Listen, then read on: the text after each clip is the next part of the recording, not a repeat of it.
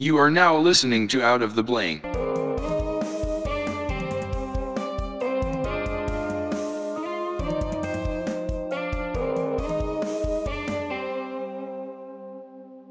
Welcome to another episode of Out of the Blank podcast. I'm here with Lauren Brissey, Big Sis. What's up, Lauren? Nothing much. It's has been a long time. It's been a very long time. It's been a minute. So, first question I have for you, I asked this kind of to your mom too. What's it like seeing me now from when you last saw me? Because you probably saw me when I was 5 years old. It's funny. My biggest memory of you, I have this video of you and my brother Matt. And you guys were doing like a funny skit on like Dr. Phil, and I remember one of you being like pushed across the chair in a rolling chair. Justin, it is still on my YouTube. Like I have it on my YouTube channel. That I have nothing on there except a couple random songs of me singing a cappella forever ago. But yes, that is my just this goofy kid. Like you always have been. You've always had a personality. So what I want to talk to you about is, what do you do professionally? That is a loaded question. It is a loaded question. So I'm office manager of Acadia Counseling and Wellness, which is kind of different because most counseling places, it's just a counselor's office. They don't have anything else, but we're trying to kind of hit all facets of wellness. So we have yoga.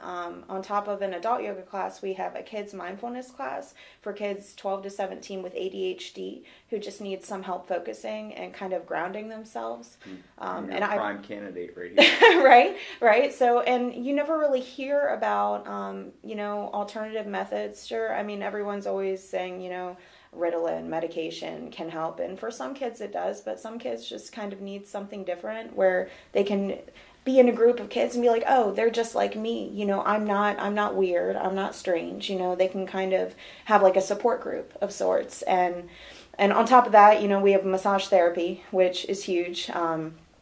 It's nice to be able to come to one place. For one thing, like my counseling clients, they can get a discounted massage or a free yoga class once a month. So we can kind of work on all facets of wellness versus just one thing. So not just curing the emotional stress people have, but sometimes what it feels like the spiritual stress or the physical stress. Right, and a lot of mental illnesses are psychosomatic. You get depressed, you get body aches, you wake up in the morning and it's raining outside and you don't understand why you're feeling so groggy and like just someone like put a blanket droopy over your head. Exactly, or like you're looking at the world through like a veil. Like there's something that's holding you back. A little while ago, I did a creative writing piece on comparing depression and anxiety to like this hoodie. Like you've worn it your whole life and it feels so comfortable, and despite the fact that it's telling you you can't do this, you're not strong enough, you're not a good mother, you don't do enough, even though it's comfortable and you want to stay there, if you take it off, like there's so much weight in that. Like you don't realize that you're carrying 50 pounds in the pockets of that hoodie. Yeah. Like how much it holds you down. So I tear up a little bit because I'm so inspired by single parents and a lot of people that go through stuff, but no one ever talks about it because it's a taboo. When it comes to mental health, you call someone and you tell your friend that you're depressed, they're like, oh, you're acting so negative. You just need to get out of it.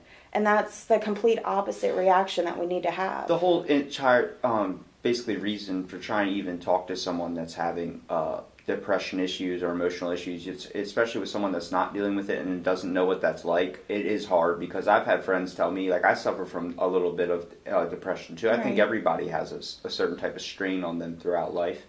And it's telling somebody to get out of it. It might seem like a logical thing to you, but it's not to them. Like they feel like they're trapped in a hole, and like every step they try and take or rope they try and grab to climb out of it just breaks on them, and then they fall right back in. And it's like you'll have your days where you're happy and you feel good about yourself, but it's really hard to find what I call like positivity or just natural things in this world that we can take the time to enjoy. Like for me, I feel like someone took the sunglasses off my eyes. I started getting really into podcasting. I fell into a routine for such a long time where I was just so content with everything I was doing, like just going to work, going to school, going to the gym, going work, going to school, going to gym. I lost all contact with friends. I just kind of isolated myself, which I was doing towards the end of my high school years. So it felt like I stayed in a comfort zone for too long, and then eventually, like, I just was like, I don't want to do this anymore. Like, it's not fun anymore. Like, this is not a life to live, being on autopilot all the time and not enjoying the true aspects of life. And seeing and hearing all my friends, like, either that have been dying or something like that, has really impacted, like, either because of drugs or because of car accidents or because of something. It's like, I don't want that to be me. Like, my dream was always to leave a scratch on the surface of the earth where either someone that I know personally, like very close to me, or someone that I've never even heard of before is going to be able to hear it and then get something from it. That's the main reason why I started a podcast. Everyone has an interesting story, whether you think you're interesting or not. It's the same response you gave to me when I asked you to be on my podcast. You're like, why me? And I'm like, it's a conversation between me and you. Like, we don't have to worry about the recorder that's there. Obviously, it's on the table. It's listening to us. But I'm not out there to impress anybody. I'm out there to hear your interests, your passions, what you're, like, how you think about the world, because the way I think is completely different.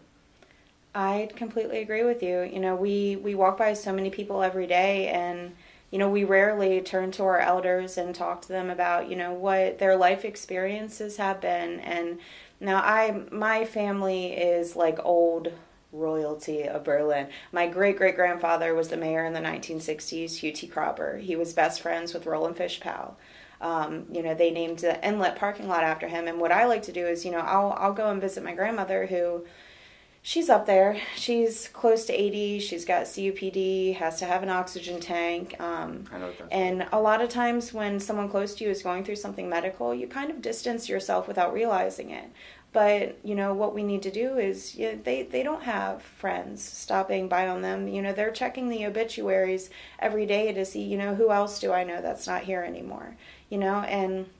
yeah, if they call you, you might be stuck on that phone for an hour and a half, because that's just how grandparents are, and they want to know what you're doing and they want to know what's going on. But, you know, taking 10 minutes to stop by and sit with them and just be like, you know, what's your favorite, the best thing that you've ever experienced? What was the biggest change, you know, throughout your lifetime? Yeah, we grew up with, well, I don't know about you, but my first computer was an MS-DOS. You know, there wasn't a graphical user interface. You know, the icons that you see on an iPhone, the buttons that you click on to get to the internet. It was all just words that you typed in, and you just had to figure it out.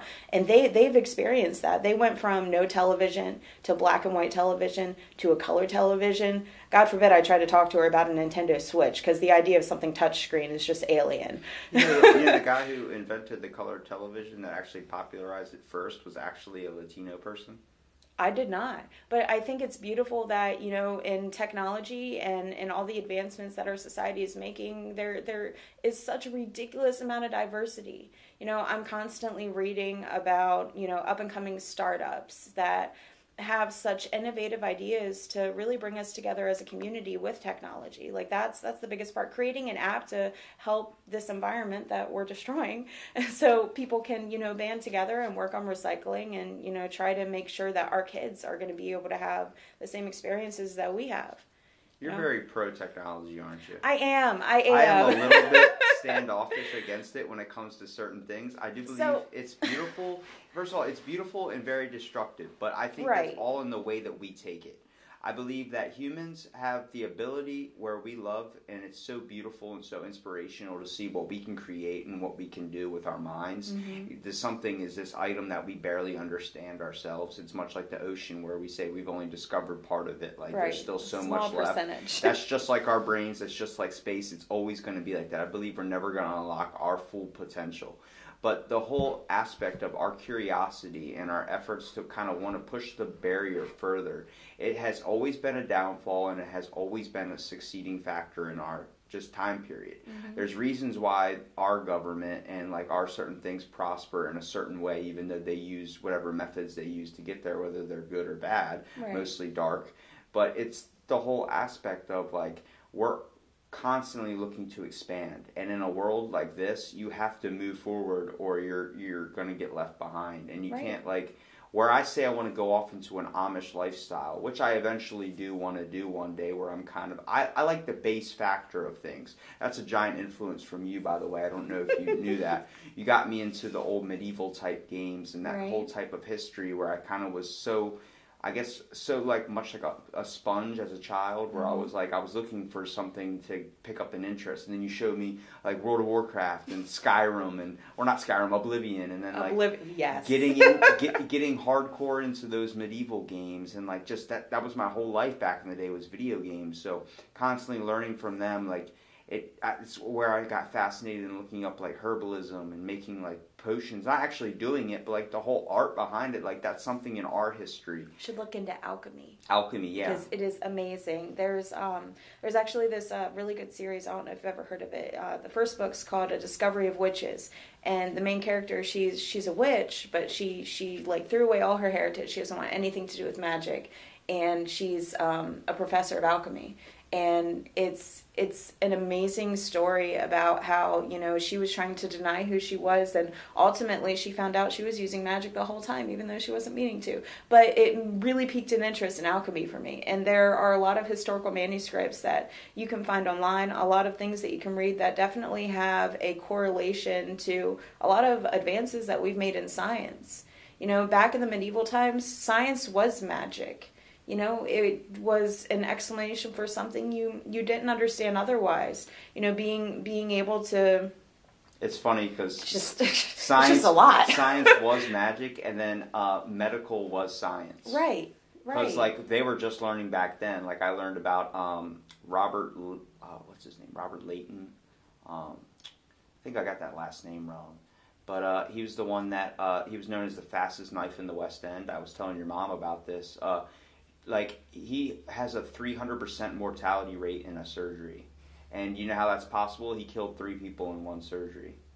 He killed the person he was working on, he amputated their leg, because back then, being the fastest knife was the best thing you could possibly be. Right. So, his name's Lister, Robert Lister.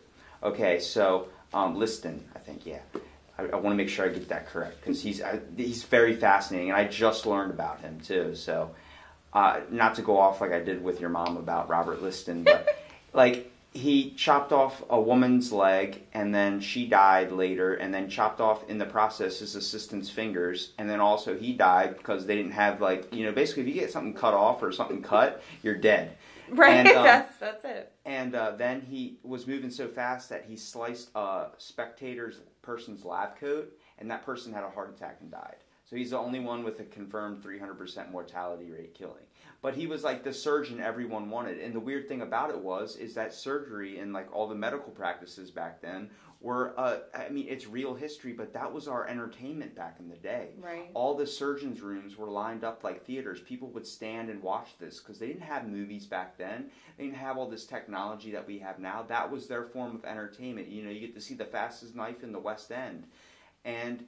It's just ridiculous to think that, and he was the one that actually popularized the research into washing your hands and doing all this type of stuff. There's another doctor that's quoted for implementing that, but he didn't know why he was doing it. He just thought, like, he didn't want it on him. Right. Well, back in the day, you wore your blood on your lab coat as a sign of, like, achievement.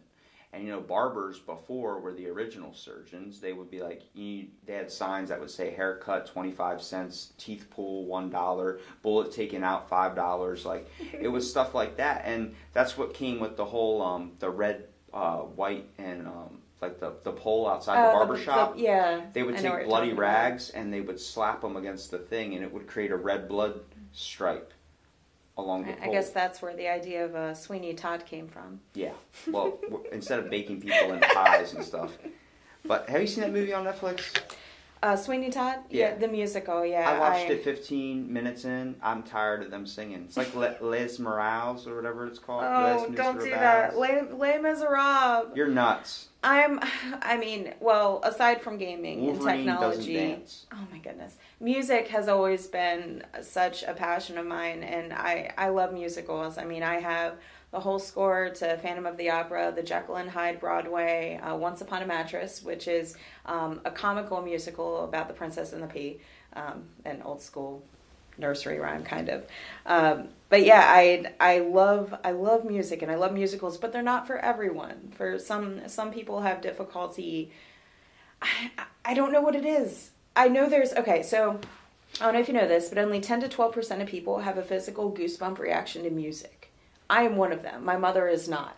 And that surprised me. Like, I almost didn't believe this statistic until I asked her. And I was like, when you're listening to something and it's really good and, like, raises the hair on your arms, you can see the goosebumps, like, because you feel it. You feel, like, whatever emotion that artist is trying to portray. I had no idea. Not everyone got to experience it. And honestly, when I found that out, it made me sad.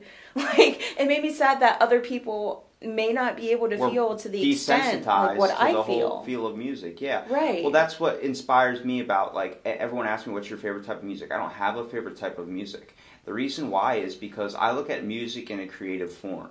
I believe that if it's someone inspiring with their mind or creativity, whether it's even a parody of a song or an original. When it comes to an original, that's someone that created something out of their mind and put it into a form that is in base with their feelings and emotions. When I hear a song, no matter if it's hardcore, there's obviously certain genres I'm going to like a lot better, but none of it's bad to me. When I hear a musical, I can handle it and I will listen to it. I'm not going to it's not like I'm forcing myself. It's just the whole fact of I don't find that entertainment to be very like if there was a comedy special on Netflix, I'd probably rather watch that. Right. But the whole aspect of someone creating something with their mind and then having the ability to even put it into a form is just beautiful in my mind. And that's when I really started feeling I was opened up into the world. Like, I want to visit an opera. I want to visit a symphony. I want to see this stuff because I'm in a music appreciation class right now, and we watched a symphony on YouTube in the middle of class, and he's like, everyone's like, gets the question, what did you see in the video? What was the violinist doing? And then like everyone was like, well, he was playing this certain, and then named the type of musical form, and then I gave the dumb response. I'm just like, did you see the guy that was playing the trumpet? He was going so hard, like he looked like he was gonna pass out. And I was like, it was fun to watch. And like, what? Right. And I'm like, and let me tell you about the violinist. She was so hot, I couldn't keep my eyes off her. She was way too hot to be a violinist. And I said this to your mom. I said, they have, like, you know how people look like their dogs? There's a certain type of people that fit their instruments. It seems like their instrument, and she chalked it up to when you have like when a baby's born and they're given a name, their face changes to the way they're named. Like, I wouldn't be able to be named Kevin, she was saying. I was like, that doesn't make sense. What happens if someone changes their name later and then their face is just like frozen or stuck? But it's like, she's right. Like, it was weird watching, like, the violinists were mostly girls, and then there was a couple guys that had feminine characteristics, or they were really older and really skinny. Right. And it was like they all fit the instruments. And then I just cracked the joke in class like I usually do. And I'm like, where's the guy playing the triangle? That's my real homie. As like a joke. Next thing you know, like a minute in, a dude's playing the triangle. I'm like, there he is! There he is!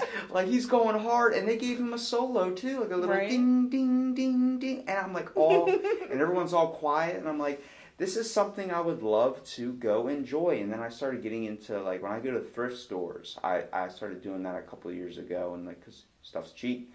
Right? Yeah, like, they had the little, what are they, Mexican blankets? Nobody knows where they get them from, but they just have them in their house. I have one in my car. I'm like, I don't understand. I have one. It came from the boardwalk in Ocean City when I was, like, a teenager. I don't know how I still have it. I was at your house the other day, your old house, and she had one right on the couch, your mom did. And I was like, where do you guys get these? Because no one Where knows. do they come from? And me and my buddy looked them up, and it's like $10 on Amazon. But I'm like, I'm pretty sure they just magically appear. Like, right? I have no clue. But it's like those simple things. I look at a fabric like that, see the stitching. You got to think about the time, whether it was a bunch of people working in a sweatshop somewhere, or whether it was some person that sat down and took the time to, the stories it tells. Are you aware that I crochet? The only reason I say that is because, like, I make these really big, like, the one I made for my son was probably almost a queen size. I also made one for my grandmother that I gave her, and it's literally, you have one hook, it's not knitting, so you only have one, and it just takes an extraordinary, at the end of my son's, it probably took me a day to do, like, one side. Like, it takes so long. I wish, I'll have to try to find pictures so I can show you. What's crocheting exactly? So that is, and then I've never had to explain it without showing. So you have a metal hook. It's like a long, the long handle of the metal, and then a tiny hook on the end, just round enough to grab one piece of string, basically. And then Oh, and there's you do like knit one, knit two, but it's like overlapping. I think I've seen videos of it before. well, they're the stitches for crochet. Your basic stitch is called a chain stitch, where you'll do like a slip knot to attach your string to your yarn. You'll wrap your lead yarn, which is the long string that you have coming out of your ball. You'll wrap it around the hook once, bring it down through the hoop you already have on your hook, and that's one chain stitch. And then you have stitches that you build on top of that. Some are really tall, some are really short. You have like puff stitches that are like fancy. They're shell stitches that look like a seashell. And I use, for my sons, I use this really soft, I call it baby yarn. It's ridiculously soft, and literally, like, that is his security blanket. Like, if he's tired, he will go get his blanket and drag it through the house and climb up with you. Like, I don't know if he would ever slept through the night if I had not made him that blanket. I don't. See, like when you say crochet, my initial thought was the thing where you see the fancy people hitting that ball under the little silver metal gate thing. Croquet. Okay, so I was close. It's a sport. It's a sport, yeah. It's for rich people. I used to play that in my backyard growing up with Matt and Sarah. Yeah. Cro- We had a croquet set. I was close. Crochet and then croquet. Croquet has a Q, crochet is a CH. Well, pay me for my spelling. Now you just got the fancy talking. The fancy, right? Who would have thought I would have found something with my mouth to do? Like, I became so introvert that sounded so wrong. Oh my goodness. But no, like, just being able, like, to have the ability to talk and then find, like, a passion with talking. I didn't even see that at the time. And now you think about how much I talk, and, like, I just became so introvert for a while, where it was difficult to, I felt like just there's not really a point in speaking. And then what I used to do at thrift stores, I used to buy dictionaries and just read them. Like a word a day. And I had word of the day toilet paper, but I found like I was going through 1,000 words a day. So, yeah.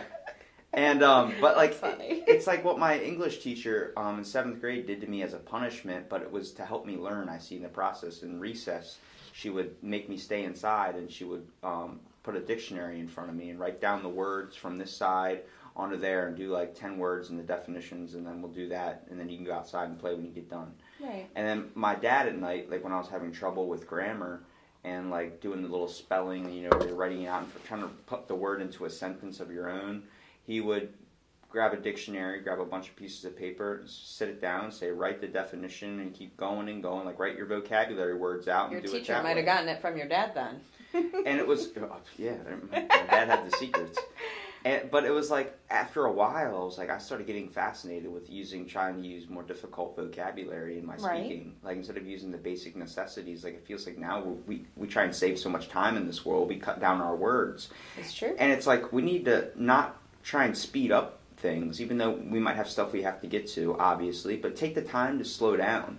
And with someone with ADHD like me, that's a big revelation. Because you're constantly moving at what seems like to be 1,000 miles an hour. Like, my mind is, while I'm talking to you and having a very, like, intimate conversation, like, where I'm in the present moment, my mind's still rambling about 50 other things I'm going to be doing outside of here. And I feel like with a lot of people, it's like that, whether you have ADHD or not. But it just feels like I'm on a treadmill moving 500 times faster when I have the ADHD. And it's really hard to take the time to focus and have the concentration. Like, I've interviewed a spiritualist, and she was telling me, like, she believes in spirit animals, and hers is the wolf. She's a mother, and it's like guiding and stuff. I believe mine's the sloth, because I would like to slow down, and then when I try and find the second to kind of, and then take the little deep breath and just enjoy life, let the air fill up your lungs. One of my favorite poems by Robert Hayden Frost, I always talk about it, Those Winter Sundays. Like, that's a beautiful poem. It makes me, like, flash back to a time period of nice and cold. Like, I've always been jealous of you for your fascination with books and being able to sit down and read. I can't. I'm very good at reading. I have a very, very high reading level, and I've always been able to understand, like, words and stuff, but I find it very tasking for me to sit down and get my mind to focus. with just the amount of energy I have. And so when I talk to people, it's like, you're my form of book. You're the story of Lauren Brissey, and I would like to hear it. And everyone's got a story to tell. It's a main reason why I had this idea of going to a retirement home and then getting permission, obviously, to interview some of these people, because they're living textbooks. Right. They have been around in a history I have not experienced. Even though it's in my history, it's something I was not around the time to consume and take in full grasp of. Like my grandfather being raised in the Great Depression, he taught me how to eat chicken, where you basically, if you eat the bone, it's just protein. Like, it's, a fascination. And then just thinking about that and the way he said that, I was like, wow, like, well, I wonder how many people actually eat bones of animals. It's a giant thing in culture. They use stuff to cook with in China and like Taiwan and everything, that they cook with bones and we use bone broth. Well, yeah, even in the U.S., I went to culinary school for a little while because I've done a little bit of everything. And, you use the bones of animals to make stock. Like, that's what stock is. You boil the bones and you use the flavor from that with different herbs to kind of bring out whatever flavors you're looking for, depending on what you're making. My vegan friend told me, because I'm addicted to gelatin, he said, dude, you're eating animal bones. I can't have that. I'm like, what? He goes, gelatin's made with animal bones. So is glue. Collagen. I'm like, oh my God. I'm like, I'm not going to stop. I guess I'm not going vegan, because I told him I'm going to try going vegan. It's what you always say when someone goes, I'm vegan. I was talking to him, it's got to be so tasking to even go to a restaurant and try and eat. He's like, oh yeah, I don't really eat out unless it's a certified vegan place. But if we go to like Applebee's, I just don't even really bother eating like even a salad, because sometimes it's cooked next to something. And then it's like, dang, it's like you're so restricted. But I wonder if they stop using glue. Because of animal bones? Uh-huh. I think it's that made from horses, I think too? horse hooves, I think, is what glue is made out of. I'm pretty sure. Well, we're still using like pig intestines for hot dogs, so. Right, yeah. Let's not even get on the topic of Scrapple. Huh? Do you like Scrapple? I'm addicted. It's like my favorite breakfast food. I moved to Florida, and I met some friends, and we were talking about like our favorite foods, and I was like, Scrapple's my favorite, and they're like, Scrabble? The board game? And I'm like, yes, because I eat words for breakfast. That's exactly what I meant. You hit it on the nail. You get it, 11-word meal.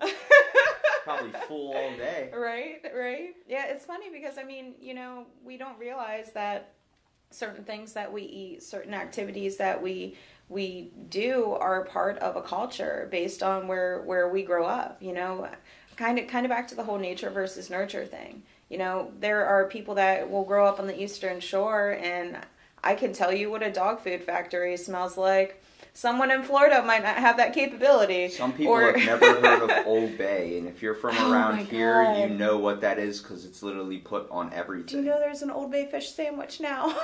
There's Old Bay chips. Because it's amazing. Well, they've always been good. All right, I love crab chips. I love crab chips. They're pretty They have awesome. biscuits and gravy now, too. And chips? Yeah, Lace. Lace has a magnitude of flavors. I think my favorite potato chip I think I've ever had was like a couple of years ago. It was probably the last time I actually consumed one. But it was like sour dill pickle. And I only ate it because he loves those too. He is the pickle champion. You can give him a jar of dill pickles for his birthday, and he'll be completely content. Like that and peppers, hot peppers. Yeah, me and him used to murder those things. I remember when you guys used to breed kittens, like when I first started hanging out with Matt, we put them all in a circle and then put them like piled up pillows around in like a ring, and we sat there in the middle eating chocolate chip cookie dough out of the jar, like out of the fridge, and we just sat there playing with the kittens for the longest amount of time. And for the record, we did not breed kittens. We just had cats. We just had a lot of cats. It seemed like that cat was always having babies. Spunky was the one. Yeah, she was crazy. She never growled until she was pregnant, and she would like sit on the back of the couch, and if you came too close, she would just start growling. It's the weirdest sound in the world. You're like, what is that noise coming from a cat? Like, it sounded like just this feral, I don't know. It was terrifying. Or we used to have cats that we had two cats. One of ours, I don't know if it was a brother and sister or one of our cats and a stray cat, but they would go under our house and start fighting, and we would just have to like stomp on the floor because I couldn't fit under there to like drag them out. and you don't want to go under a house that's that old. It's Do you know the myth scary. that cats purr because they're happy? That's not true, because they purr for a magnitude of reasons and no one knows why. They purr from their mother when they're getting milk from her, and it's to let her know that they're done or something like that. And it's like, it's just recognition for the mom. And then there's multiple, like, they just do it whenever. It's just whenever they really feel like it, much like whenever we breathe. We do it out of necessity, but, you know, we don't have like a set time, like I need to breathe now. It's like you breathe just naturally. You just do it. You just totally forget about it. But like dogs and all that have like certain things that they do. Like barking, it obviously means something. They need to go out or they need to do something. They don't just do it to do it. Right. Like cats, it's the weirdest thing in the world. And I got that out of a book from a thrift store. That and American conspiracies. Conspiracies are interesting. They're real. They are. I've ever since getting into computers, I've done a lot of reading into the Anonymous hacktivist group. I'm sure you've heard of Anonymous. Yeah. So I mean, they've done a lot with taking down like ISIS Twitter accounts and Facebooks and social media stuff, and they've done a lot more than that. And I'm not going to say that I'm an expert on them, because I'm not. But I've looked a lot into different conspiracies involving technology. You know, different governments. I do a lot of reading. You know the conspiracy Vault 7? I do not. I have a document about it I can send you. But I do a spin-off, let's just say this, of my podcast. This one's called Out of the Blank, which is just a conversation between me and you. I guess you can probably understand why the title is called Out of the Blank. We're pulling stuff out of nothing, so we're just talking.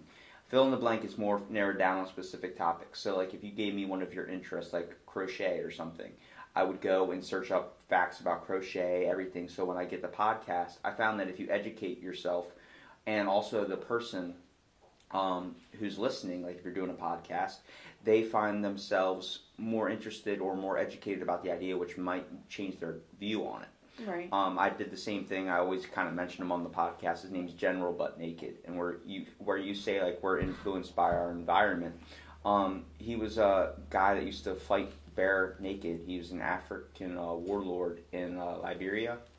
He would eat children and do all this stuff like consume their hearts, and then he would kill like teenagers and do all this stuff. But he fought naked, and he believed that he was like he was invincible when he was fighting naked, and you would think you want the most layers on you when you're running into battle and stuff. But his whole influence was from his environment. Like he would go in the water and watch the kids come to get water and play in the water, and he would grab them and drag them underwater and kill them that way. Now, where you say, "Holy crap, you're giving me a lot of information right now."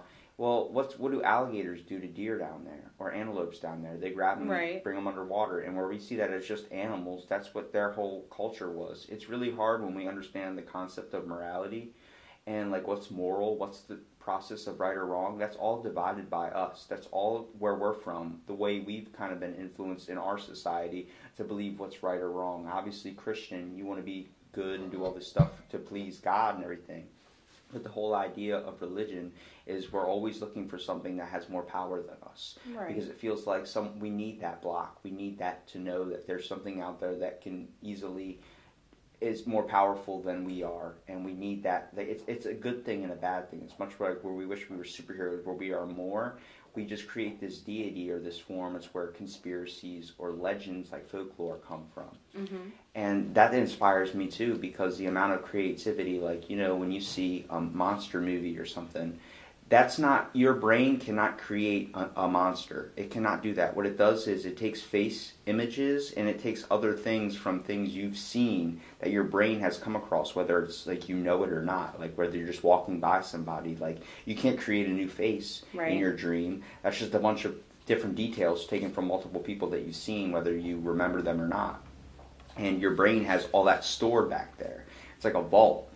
Well, to get back on the concept of Vault 7, where you talk about conspiracies. Conspiracies are stuff I believe that the government has done, like cover-up type deals, but they don't get released until after the person's dead. Right. So, like 20 years later, you get the information out. Yeah, like, oh, this was going on, like in much with the MK Ultra and stuff like that. Like, I don't know if you know that whole program. Yep. Your mom knows a lot about it, I guess, because it kind of happened around her time. But the whole aspect of, like, we were doing stuff with schizophrenia therapy, where we were treating people by sleep deprivation and all this type of stuff, and like psychic driving, which is like putting in headphones onto someone's ears and repeatedly looping a message. There was a person, and they would use that to like erase somebody's mind too. If you play a certain thing, it'll erase their memory a certain amount of time so they don't remember their experience they were in. There's people that have come out that have family members that had to relearn how to be potty trained because it erased too much information. And this is all like Canadian government and stuff like this dealing with the CIA here. The CIA has done a lot of bad stuff. Yeah. But like, Project Jedi? You ever heard the movie Men Who Stare at Goats? Oh, yes, I do know about it. That's a real thing too. That was a giant thing. And you're hearing all this. I researched that for a little while. You're hearing all this and you're like, there's no way this is from a movie. It's like, yes, but at the same time, like, it's stuff that we've done. We've done a lot of crazy things that, in the name of science or in the name of chalk it up to war, like just an act of war. It's humans' power to go after something where I say creativity is beautiful and destructive. Now, where you talk about Anonymous, this group that does things that are right in some ways and wrong in some ways, depending on our moral view. Right. It goes down to Vault 7. Vault 7 is the CIA's ability to have, they had 24 different programs, and each one was stuff to hack your information. It's where everyone believed that your webcams were spying on you. Right. Well, the government had all their private information released from a contractor that worked for the CIA, and it all led up to WikiLeaks posting every 7 days or so these things called Vault 7, and they were all secret projects, all 1 through 24 that were released at different dates. And like there were stuff like Google Chrome tracking you and stuff the CIA was using to track your information, being able to monitor you. They had a thing called it was like the Kangaroo or Skyleap or something like that, where your computer could jump using a wireless network. It basically hacks the kernel system, which is like the mainframe and all that can control off everything else. They had so much secret stuff that you see like in Mission Impossible, and you're like, this is our government. Like, they're monitoring us.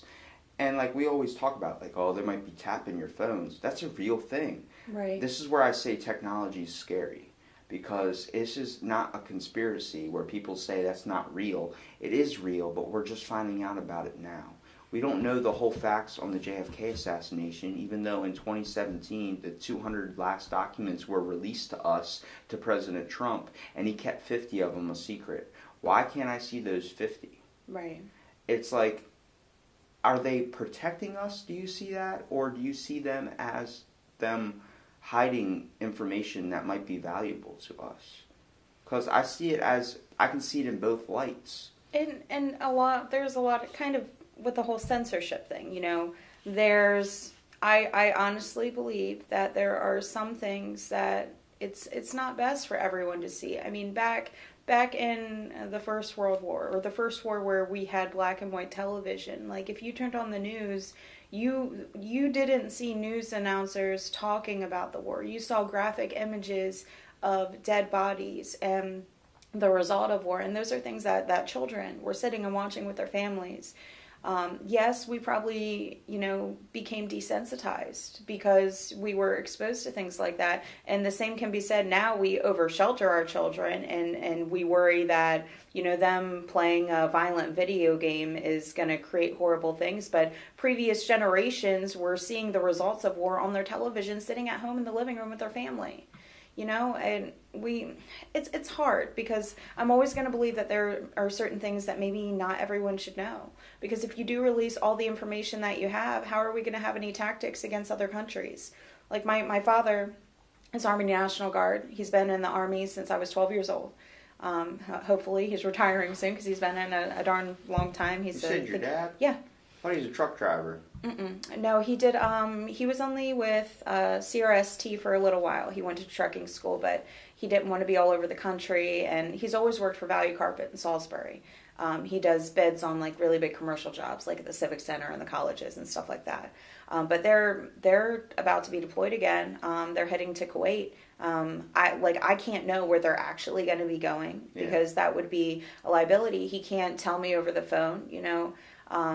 There are some things that need to be kept secret for the safety of our nation, when for you get back the to safety of after our a battle families. or something, they have to give you a debriefing and everything. Right. To make Yeah, sure you're I not mean, going to expose any intelligence. This is what you can say. This is what you can't say. Right. And I mean, I feel like that's kind of important, but at the same time, there's a lot of stuff that, should be public knowledge.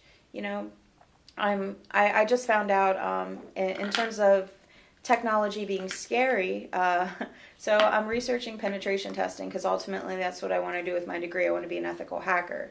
I plan on getting an ethical hacking certificate. So it would be awesome when someone else says, hey, what do you do? I'm an ethical hacker. Yeah. Like, that just sounds beast. That goes into my question I was going to ask you about what's your passion, and that's good to know that's what you're going for. And that's my professional passion. I've always had to compartmentalize what I'm passionate about and what I'm enthusiastic about.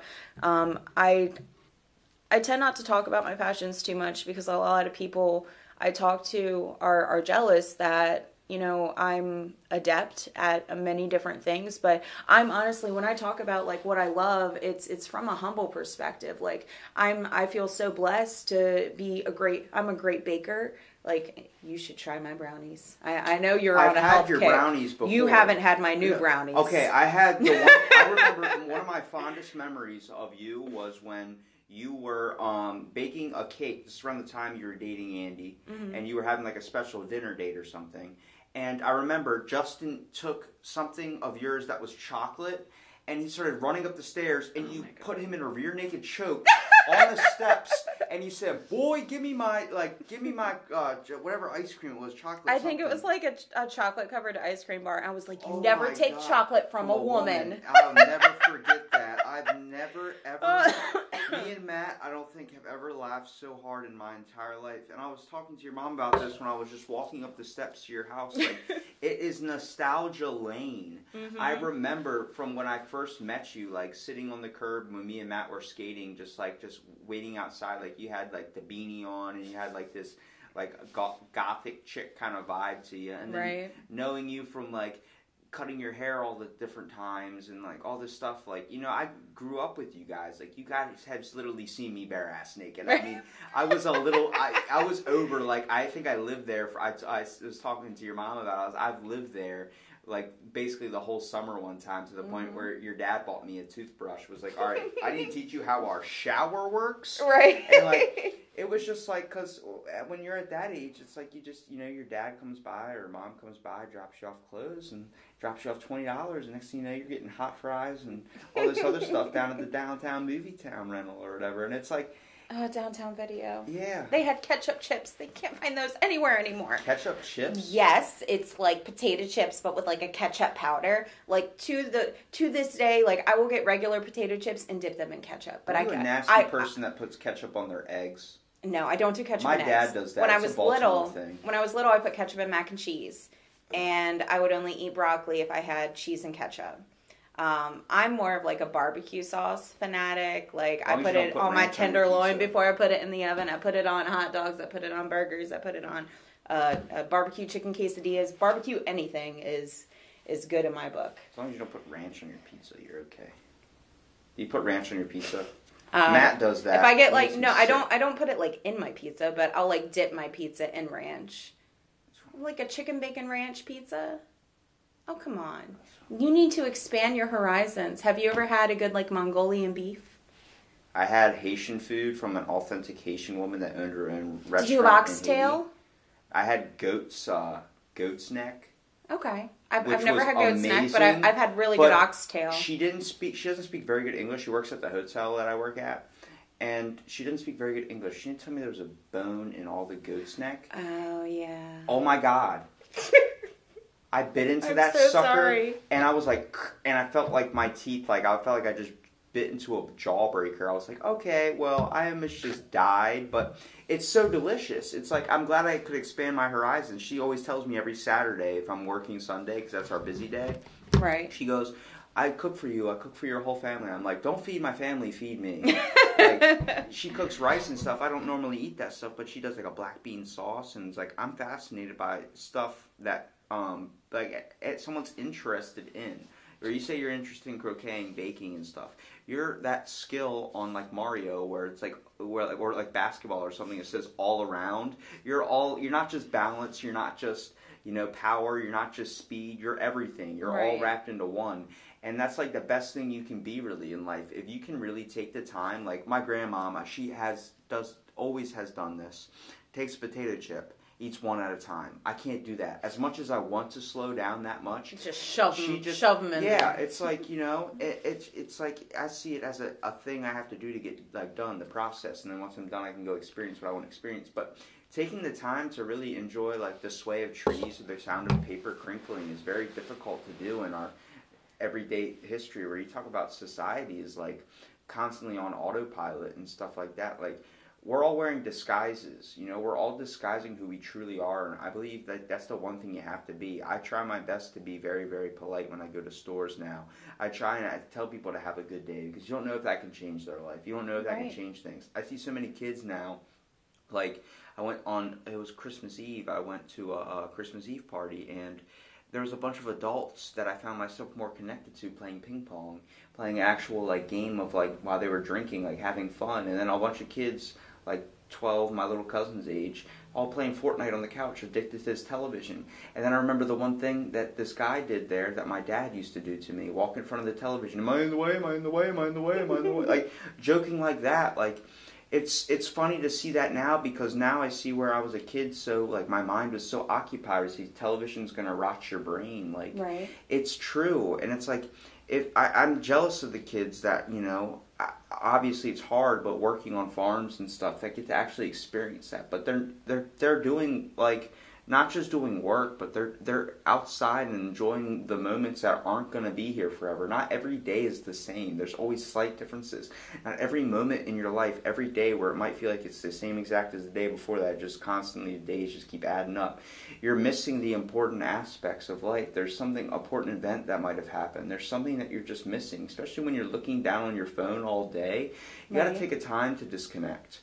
You got to take a time. I mean, technology is amazing. It helps us have literally information at our fingertips. I can look up anything. If there's a problem, my car breaks down, I can look up something to figure out how to fix it. And, I can look up certain deals, certain sales, certain whatever. Whatever I'm interested in is there at my fingertips. That is an infinitely amazing resource. But the whole aspect is sometimes we do need to unplug. You got to know, it's much like you can take anything where stuff gets addicting. Like food, you can take anything over the edge. If you do something too much or do it unhealthily, it can kill you. It literally can. Drinking too much water can kill you. Drinking, anything you do can kill you if you do too much of it. You have to learn to do things in a respectable and meaningful manner. And it's really hard, like, at my age, like 21, I don't drink or anything. But it's like the whole aspect of being able to conceptualize that in my mind and being able to understand what that means and fully actually try and implement it is very difficult for anybody. But knowing this at my age, I feel like I've been hit with the gifted wisdom stick. Like, like a shaman came up to me and slapped me on the back of the head. Like, well, there's a medical part behind it. Until you reach about 21, 22 years old, the part of your brain that connects an action with a consequence isn't fully developed. It doesn't develop until you're 25. It doesn't. So there you go. You know the number better than I do. I told you I'm kind of I'm a little bit intellectual when it comes to things. You are, and it's interesting because I feel like, especially now being a parent, my son is 2. He is incredible. I don't even know. He's all over the place. I mean, my mom's boyfriend asked, he's thought, if he's autistic, if he has ADHD, because he we'll take him to a park and he'll just spend probably 10 minutes just running from one thing to another, not touching anything, not climbing anything, not going down slides, but there's just so much information. And we forget that their brain is literally a sponge. That's what upsets me is when people are so like willing to look at the bad things about something when a child's just. How do you like the way we people like try and diagnose their kids and you're like the kid's 6 years old and he's taking ADHD medication. How do you know he has that or he's not just being a child? It's not okay. And I'll tell you, I had this past year was the hardest year of my life.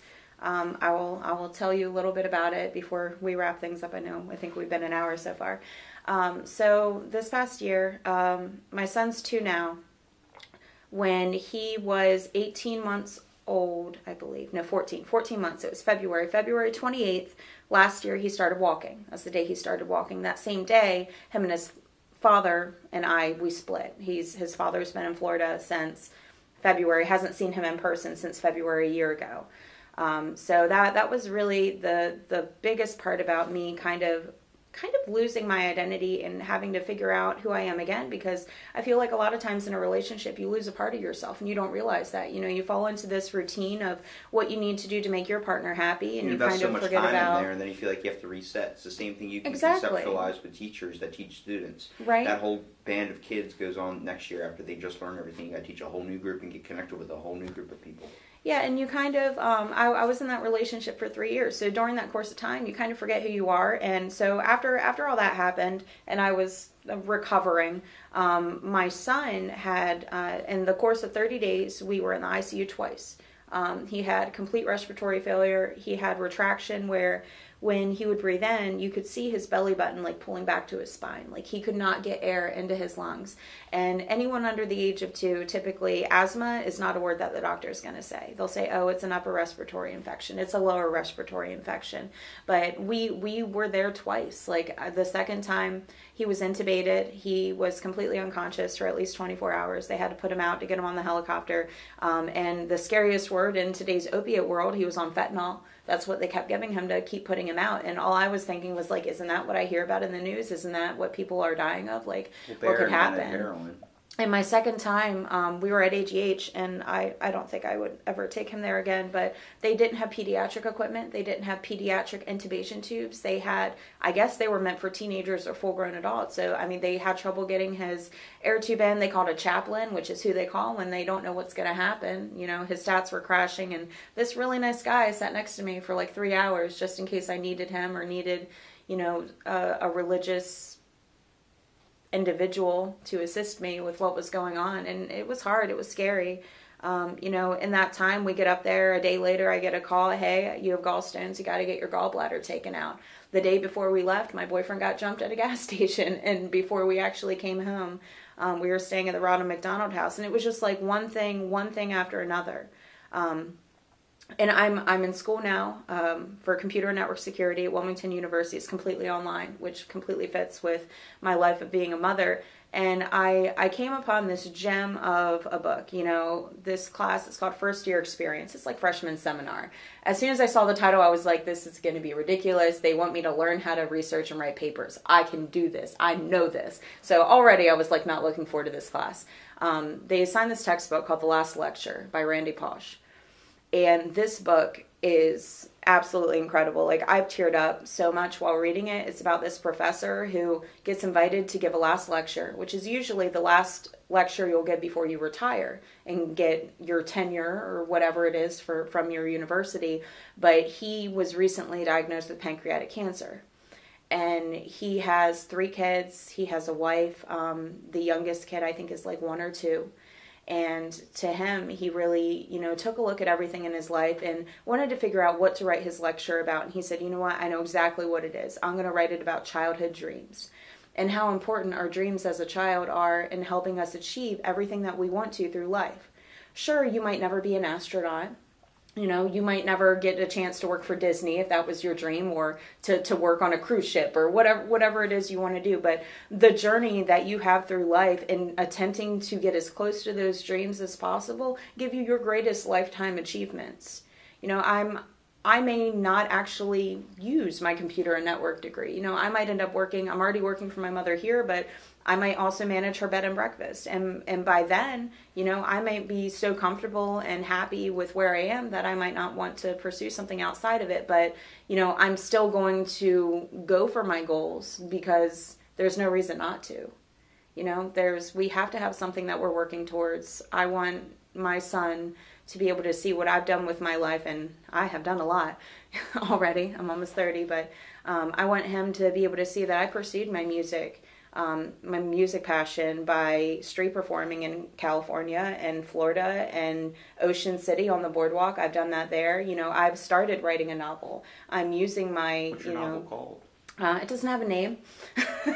It has a couple of chapters. It's about this girl in like medieval times who keeps having visions of a man, and they're like medieval times. Yeah, they're cross-star lovers. They've run into each other in every life, but their connection has never been as strong as it is in the current life that they're living. They can hear each other's thoughts. Like when she touches him, she sees like his thoughts run across his skin. Like there's a lot of magic and a lot of literature, which I'm very excited about. She's a book enthusiast.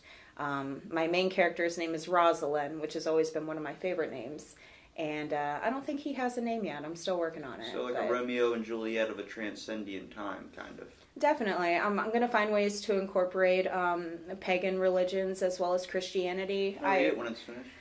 Definitely. You can be my first rough draft reader. I think it's really important to incorporate different religions because we don't realize that aside from, if we weren't to have a government, we would go into anarchy. The same goes for religion and religious ideologies. You need to understand there's a facet of more than one religion. We like to think of the big Christianity and then like the minor ones as being minor. It's like they're not minor, they're just as important as the other one in someone else's eyes. Well, and if you think about it, there are multiple religions that say if you don't believe their religion, then you're going to hell. If that's true, then none of our religions are valid. So the opposite has to be true. We all believe in some kind of deity. I'm not going to say what it is because I don't know. I have two religions, actually. There you I'm go. religious in Pastafarianism, where we worship the giant spaghetti monster. Okay. And then I did a podcast on that. It highlights the whole factor of teaching. It was made on the fact that teaching education, like religious with education, is ridiculous, and we shouldn't incorporate that into educational systems. Right. We should focus on history and stuff like that rather than trying to perceived towards a more specific religion. Highlights the ridiculous factor in it, which I believe is a good thing. Right. And the whole aspect, I also follow Dudeism because my favorite movie is The Big Lebowski. Okay. And the dude inspired a whole cultist religion. So they also have a religion that follows a giant pink unicorn. They sound really interesting. I'm probably more a combination of paganism, specifically Wicca, and Christianity. I was raised Presbyterian. My family's always been, we went to church on holidays. We did Sunday school. I was confirmed at the age of 12. I have my Bible that they gave me. But I've always had a lot of questions, and I believe as an intellectual, you are not doing yourself or whatever you believe in a justice unless you do question it. We're human, and if we are made by a God in that God's image, then obviously we're meant to follow the ideological question and scholarly paths that we do. You can't blindly believe in something because if you do, what purpose is it really serving? Well, you never truly believe something unless you've experienced it or seen it yourself. You can have a belief or have a faith, but you won't truly know if it's real or not unless you've experienced it yourself. Someone can tell you, I've been to heaven, I've seen God, but you're never going to truly believe them unless, deep in your heart, as much as you want to trick your brain into thinking, you're never going to truly believe it unless you've experienced it yourself. And it comes to the whole concept, like, I'm guessing you're not a person of the church with euthanasia. You know what that is? It's a cult religion that believes you should save God by killing yourself, so save the earth by killing yourself. It's in L.A. It's a ridiculous cult. It's 600 people. But in 1959, we had the same exact thing where we talk about people being too sensitive. That's not people being too sensitive, because we've always had these types of things happen throughout history. We've had the same stuff. It just seems like it's repeating itself. Right. But it's much more in modern times, and it's more modernistic way of doing it. Like back then, it was called Heaven's Gate. These people believed in an alien cult, and they all killed themselves in a giant thing. Yeah. Well, we've had, it feels like every mistake we're making in history is just getting repeated over again, much like technology, where our phone is going from where it went super big to super small to getting super big again. So now I can't even bring it into the store with me because it doesn't fit in my jean pocket anymore. But like the whole aspect of we're repeating history, and it's always going to be on repeat, but there's always going to be new technology, new things that are coming out, new things that are advancing that are going to modernize the problem into our asset of life, to be able to expand it more to knowledge is out known. I'm searching up things that we're dealing with now that's happened in history in the past. Right. Mistakes we've made that we're making again, and we're going to keep making because we're not open to all things, all aspects of everyone's history. We're worried about our present ones, what's happened in our area. What about stuff that's happened that they've done over there where obviously it doesn't work and we're going to try that here now? where technology and the news focuses on just highlighting major bad things happening in articles like Black on White Crime, which gets the views and gets all the popular people, grabs the attention. We don't worry about the important stuff, like the famous, historians of our past, the people that have really paved the road for this country, and also, we're tearing it right back up and then repaving it. We're constantly tearing it back up and repaving it. It's much I say we're doing little minor infractions throughout our day by constantly worrying about things. We need to focus on not creating these fractions, but learning how to focus on healing them and not making the same ones over again. Because it seems like we're just literally picking off a scab and we just won't let it heal. We just constantly keep picking. We need to stop. And it's really hard to focus that. That's why when I hear and see someone like you, and you ask me these questions like, why would I be good for your podcast? Because I'm not a very good interview. It's not an interview. You're talking to me. If you want to ask me something about my life, I'm more than happy to tell you about it. I like being real. I've had so many people come onto my podcast where they've had emotional problems or whether they've had stress, and whether you want to talk on the podcast about it or not, I'm more than happy to talk to you and give you my answer. But I can't give you the keys to your car to drive. I can't do that. I can temporarily grab the wheel and point you in the right direction, but you don't want that. You want to be able to take the steps on your own. You need to go out and experience the world by yourself. You need to be able to do things on your own, but you don't push down a helping hand, but don't take their hand and let it drive your car. Don't do it. Right. It's not, because that one day they could just say something wrong that jerks the wheel, and next thing you know, you're crashing into a tree. And you got to be able to make sure that if you're going to make a mistake, it's your mistake. And if there's mistakes that get pushed in front of you, know that you can get past them.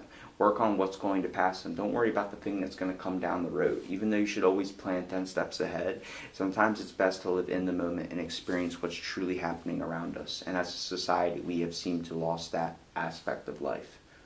And it fascinates me that I can think this way. I feel like from where my brain was going before, where I was just thinking of dumb things and constantly like little childish things that like didn't want to pique my curiosity at all. And then now it feels like I hit this age, like once I turned this certain age, like I just got hit by a car, and the next thing you know, my whole life changed. Like the Sam Kinison story, he wasn't this crazy screaming comic and everything until he was hit by a car at a young age, and his brother said that's when his personality changed for the rest of his life.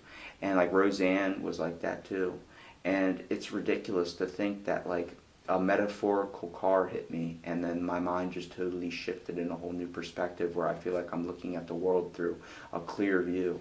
Like someone gave me a Nasonex for my eyes, or Clearasil, I do. I think ultimately you grew up and you're kind of moving into this more intellectual mindset that allows you to, observe people and events in a different light, not just how it's individually affecting you, but how it's affecting us as a society, and I think you're the better for it. Well, I appreciate that. I definitely think you're a benefit to society, too. It was funny, your mom told me, she's like, it's crazy to see how smart that I always knew you were, that you really kind of formed into it. I was like, you thought I was smart? What about the Like, I still crack fart jokes, but back in the day, it was, like, ridiculous, like, constantly getting Fs. But I didn't really take school seriously until I got into college. Like, I'm finishing up my last semester. I'm going to get my associates. I managed to take such a heavy workload in school. I can get my 4 years done in 2. Right. And then, like, I don't know if I want to transfer to Salisbury or if I want to stay and get my chemical dependency certificate and volunteer and start getting a job under counseling. Because I feel like the part that makes me a good talker is not just being empathetic, being able to read people for my podcast and knowing what they're interested in, but also being able to be real with someone. Like I was talking to your mom about before, it's hard to find a therapist that is real with you and is not just there to hear what you want, what you're there to say and then tell you what you want to hear. Right. Like, it's hard to give, like, real advice. Like, she's one of the people I respect highly when it comes to that, because she will tell you how it is. She will tell you how she thinks and how you should deal with it. And if you don't want to do it, she's more than happy to find you someone that is better suited for it. And she does it in such a polite way, too. I know I gave her a bad, like, jerk of a description, but that's the real thing about her. She is real, and she's always been that way with me. She's always shot straight. She's never yelled that I've seen. She's not a yeller. And she's not... She's a taker. Yeah. She takes things. She just, like, slowly, your keys are missing. And then down the toilet. Or your door. I remember She that. You took didn't have my a door door. for a long time. She took my door. Best Hey, punishment I've ever had. She's legit. I'm stockpiling that. So for one day when Gabriel starts to act up like the rebellious teenager I was. See, I just thought you had a curtain on or a shower curtain thing on your door and beads and all that because you were like some like kind of like hippie chick or something. But next thing I know, you got in trouble because you got your door taken away. Yep, no door. That's a story for a different day. But it's just, I appreciate you taking the time because I think like it's not hard to either find an hour or two just to be able to kind of talk with someone, which we don't really take the time to do. And I know it is inconvenient, and I really appreciate you being on the podcast. And I'll have to get you on again, when we have like a full day for it, because I feel like we could just ramble on for hours. We definitely could. I feel like there's so much stuff I wanted to talk about, but I'm not even sure I hit like half of it. I still want, if you got anything you want to ask, you can. It's not that I necessarily have questions, but I think we should definitely try to make another time for it. Maybe I can get like an excerpt of what I've written together to give to you, so you can tell me what you think. I really want to actually read that because you literally piqued my curiosity with that. I think the one book I always picked in school were like the religious stories, but like the ones that are designed like comic books. Right. So like I want to go back to that school and just take those books. I hope they don't mind because I can't find them anywhere. It was like cartoonish of like the Mayans and stuff and how like they killed the winner. Like of the ball game, the soccer game they played. They killed the winner and they would eat the warrior because they believed like the winner was like you would consume his flesh and they want his power. Yes, isn't that nuts? So I'm like, they eat him to become him. One of my favorite comedians, Joe Rogan, had an old bit about it. He was talking about like that must have been the longest soccer game ever because no one wanted to be killed. But it was like you saw that as a great honor, and that's where we talk about cultural differences. But it was like the book was written like a comic book, like the drawings. That fascinates me. My bodybuilding manager at my gym, his name's Chuck, he was on my podcast. He told me his whole inspiration into getting into bodybuilding was he used to draw superheroes all the time, and he was obsessed with how their bodies were like this super muscular figure, and that got him into gym. Like you would think, people's brains making these connections and then finding their passion around the way. I'm so glad that I found a passion like this, and it's one that is endless. But it is difficult to set up because it's like you have to get someone and then schedule it around them, and a lot of times it's like I got something coming up or they bail out last minute. Like I had the whole day scheduled. It's like we got to do this if we're going to do this. But I appreciate you, like I said, taking the time to be on the podcast, Lauren, and we'll definitely have to get you on again soon. I'm down.